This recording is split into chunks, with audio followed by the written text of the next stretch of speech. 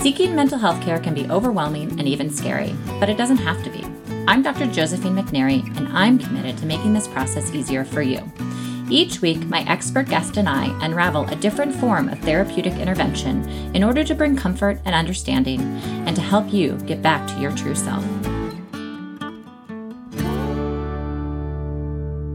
Hello, and welcome to another episode of Mind Stories. Today, I'm pleased to have as our guest, Sarah Lopano. She holds an MED in Child Studies from Vanderbilt University and is a board-certified behavior analyst. She is currently the COO and Executive Clinical Director of Cognition Builders, a company that provides immersive in-home support to address social, emotional, behavioral, and family systems needs. Today, we talk about the work she does with Cognition Builders, how to create meaningful change through in-home interventions. Welcome, Sarah. Welcome. Hi, thanks for having me. I wonder if maybe we could start by talking a little bit about your experience and what led you to your current position at Cognition Builders and what you do. Yeah, so I took sort of a roundabout way to get here. My background is first, I got my bachelor's in education. I was a certified teacher, not the route for me. Ended up getting a master's in child development and became a board certified behavior analyst. And all of my training was really about using behavior analysis to treat the social, emotional, behavioral issues of individuals with autism and developmental disabilities. I worked in a hospital setting, in a clinic setting, and was blown away by how effective behavior analysis is in changing outcomes for individuals with disabilities.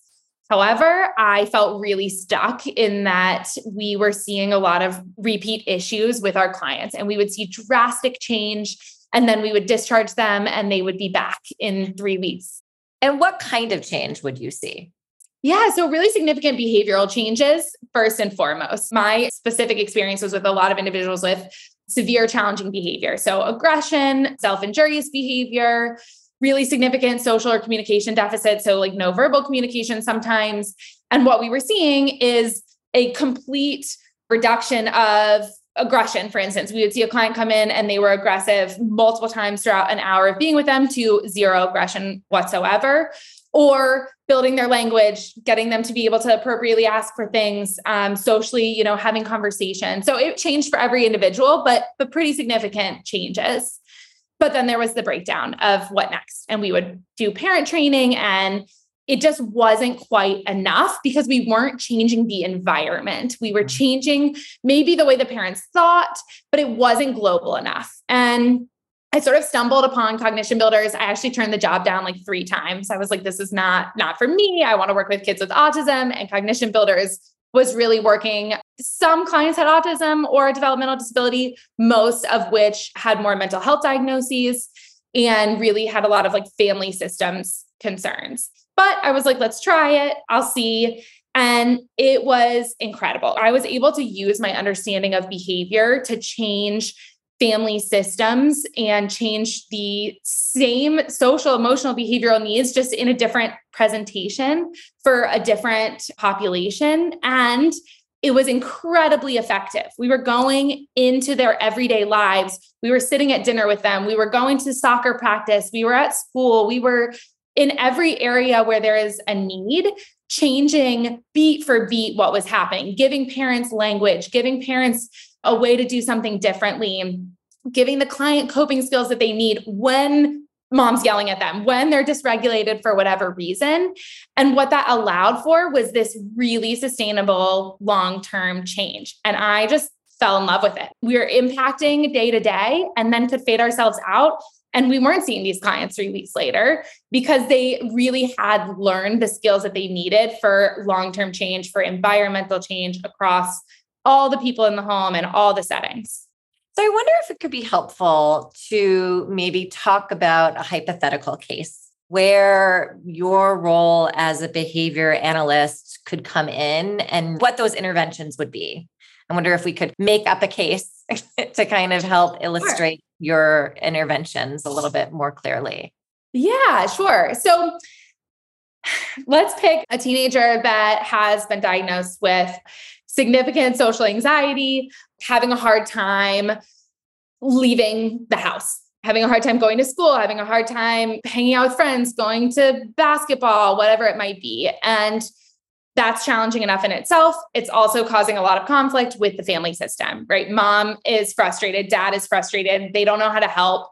They've tried everything. They're yelling, they're bribing, they're, doing everything they can. The kid's going to therapy. The parents are in therapy, but it's just not translating to home and it falls apart. And the therapist is having a hard time because parents are reporting that they're trying these things and nothing's working. And everyone is sort of like, now what? So this is where we come in. And what we would do is we would learn what's going on and work really closely with that treatment team to understand, okay, what were your recommendations? Maybe we're creating a system of reinforcements. This is where the behavioral piece can come in. Contingencies where, hey, it's really hard to get to school in the morning. Here's what we're going to do. We're going to set your phone aside. When you get up, when you get out of bed, when you're leaving to go out the door, we're going to get your phone back to act as sort of that motivator for the behavior. However, it's not always just about behavior. There's a lot more to it. There's anxiety. There's other things going on. So we're also in that moment, there is a family architect, which is what we call the people in the home, that's coaching that kid through, hey, you look overwhelmed. Let's take a deep breath. Let's use this coping skill. We have this specific morning routine we're going to use every day because repetition is so helpful and routine is so helpful. And so we're coming in and we're doing all of these pieces all at once. So we're addressing it behaviorally with a contingency. We're addressing the coping skills in the moment. We're creating environmental changes with creating a morning routine. And most importantly, we're handholding through all of that and finding ways to prompt parents and coach parents in when they can intervene, when they shouldn't intervene, when to come, when to go, and sort of fading ourselves out in the process, creating independence with all of this. So just from that small example, you can see there's really a lot of factors that go into this. We're not just coming in and saying, okay, we're just going to address this from a behavioral perspective. We'll create a contingency. Done. It's really about involving every piece of it as a holistic individual and household and everything that's complex about life. Right, right. And so usually the family architects live with the families. Yeah, so they can. We have a really broad spectrum. So some families need us to live in because it's a big picture, really complicated issue. For some, if it's just, mornings are challenging, then we might just be there in the mornings. But most of the time, because this is most effective, we are fully living in, immersive. We're there through every moment of that day. That's really like the most effective way to change behavior is immersively and repetitively. Yeah. And how long would someone maybe have a family architect in their home? This varies greatly. It's all about the rate at which people learn. It's about the willingness to engage and the willingness that parents have to do what we're asking them to do. It is hard. I'm a parent. I don't want someone in my home telling me what to do. I get it. It's very complicated. But for some families, we're in and out in 3 weeks. We are able to create the changes we need to create, and the parents are willing to sustain that. The kids are in a great place to really be able to make those changes quickly. Some families, it's 2 years if there's really complicated needs. It just depends. Right.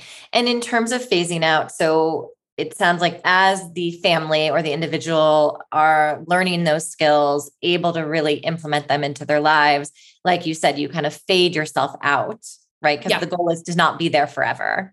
Exactly. We're always trying to work ourselves out of a job.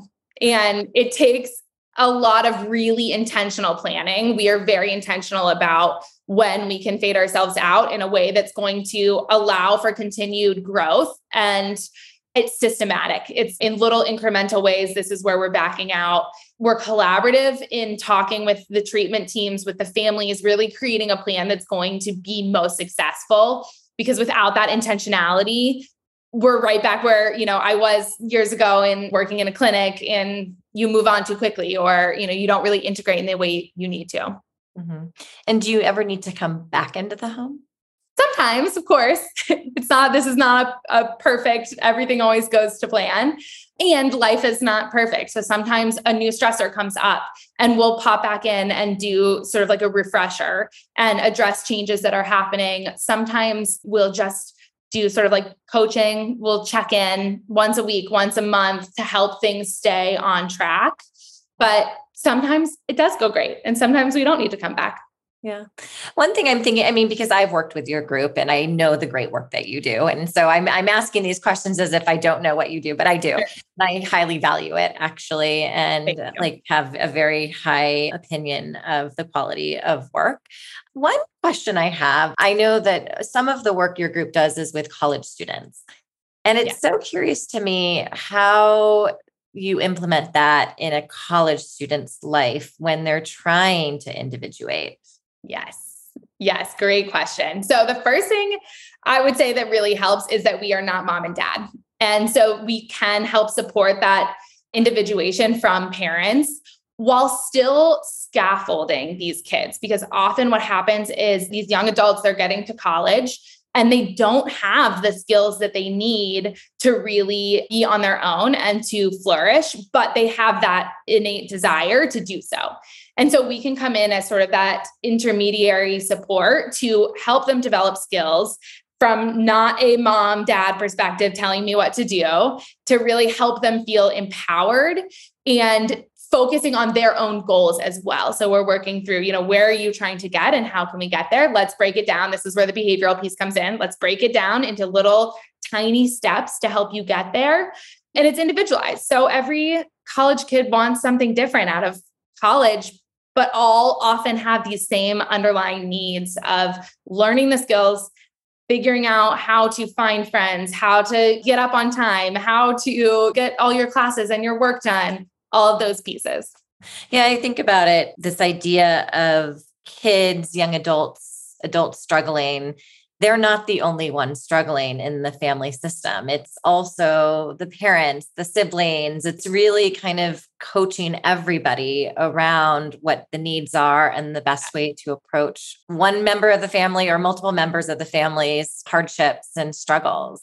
Yeah. I mean, nothing ever happens in a vacuum. It's never about one individual. It's always about the family system. And that is so core to what we do because we really believe that. And in order to affect long-term change, you have to address the whole family, the siblings, the parents, the individual identified client, even though there's the bigger picture is our focus and our goal, and integrating all of those pieces is really necessary. Here's a question for you. Does it ever not work? Good question. That's a hard thing to answer. Yes, there are times when we aren't able to help families. But really the question is it the intervention, the approach that's not working, or is it something environmentally that's not working? I fully believe it's not the approach. The approach works. Absolutely, hands down, it does work. Whether the family is in the right place, has the right expectations, the right ability to give what's needed, that's really the determining factor. Yeah. So, I mean, it's work on the family's part, right? And they have to be willing to do that work. It is a tremendous amount of work on the family's part. We are not coming in to fix a family. We're coming in to teach a family how to fix themselves, how to solve the problems that they have within their family system, and us giving them the tools to do that successfully. But it's all about the work that they put in. Yeah. It's hard work. Didn't mean to put you on the spot. but I also think it's important for families to not think that it's just like, oh, the family architect's going to come in and it's just going to be easy. Absolutely. And that's often what happens. Parents often have that expectation of, okay, great, you're going to come in and sort of solve this for me. You're going to fix it. I'm going to just kind of do my thing. And it's really hard work. And it's hard too for a lot of reasons, but I can imagine it's very difficult to feel responsible for some of the things that are going on. And there can be some shame in that. And there can be ego involved. And it can be very hard to have someone come in and say, there's a better way to do it. And you're going to receive that as I'm failing no matter what. And so helping parents work through that, giving them their own coping skills, giving them the tools that they need to work through the hard pieces of it is also a major part of what we're doing. Right. Well, before we end, I mean, I've learned something about your group, even though I already know your group, but I think I've learned a bit more about how you operate and how you think about cases. I was wondering what your favorite part of this is. Yeah, this has actually come up a lot recently for me with clients as I've been with Cognition Builders 8 or 9 years now. And we're at the point where some of my earliest clients are having really big life changes. Some of them were teenagers and now they're post-college, getting married. Their lives are moving forward in really meaningful ways. And what I absolutely love about what we do is that I can confidently look at a family and feel as though we changed the direction of their life in a meaningful way. And in some cases, literally saved their lives, not, us alone, but within a system of people.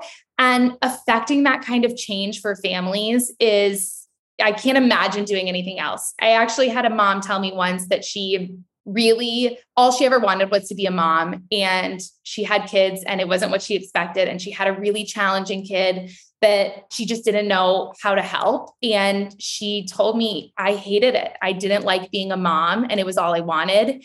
And after working with us and we were really able to change their system, she called me in tears saying, I'm enjoying being a mom again. This is all I ever wanted. And I get goosebumps even just telling the story. But that's why we're here. This is why we do what we do. You have to love people to be in this field, and to be able to see those changes makes it all worth it. Yeah. Well, thanks for doing the important work you do. Yeah. I can't imagine doing anything else.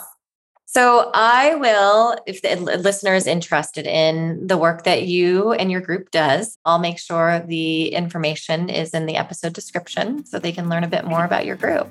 Sounds great. Thanks for being on. Yeah. Thanks for having me. It was great chatting. Yeah.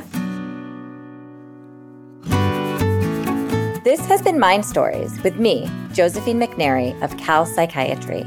With online psychiatry in California and 13 offices throughout Southern California and the Bay Area, Cal Psychiatry specializes in medication management, ADHD, anxiety disorders, alternative therapies, women's mental health, and more. Visit us at calpsychiatry.com and let us help you get back to your true self. Thanks for listening to Mind Stories, and don't forget to subscribe.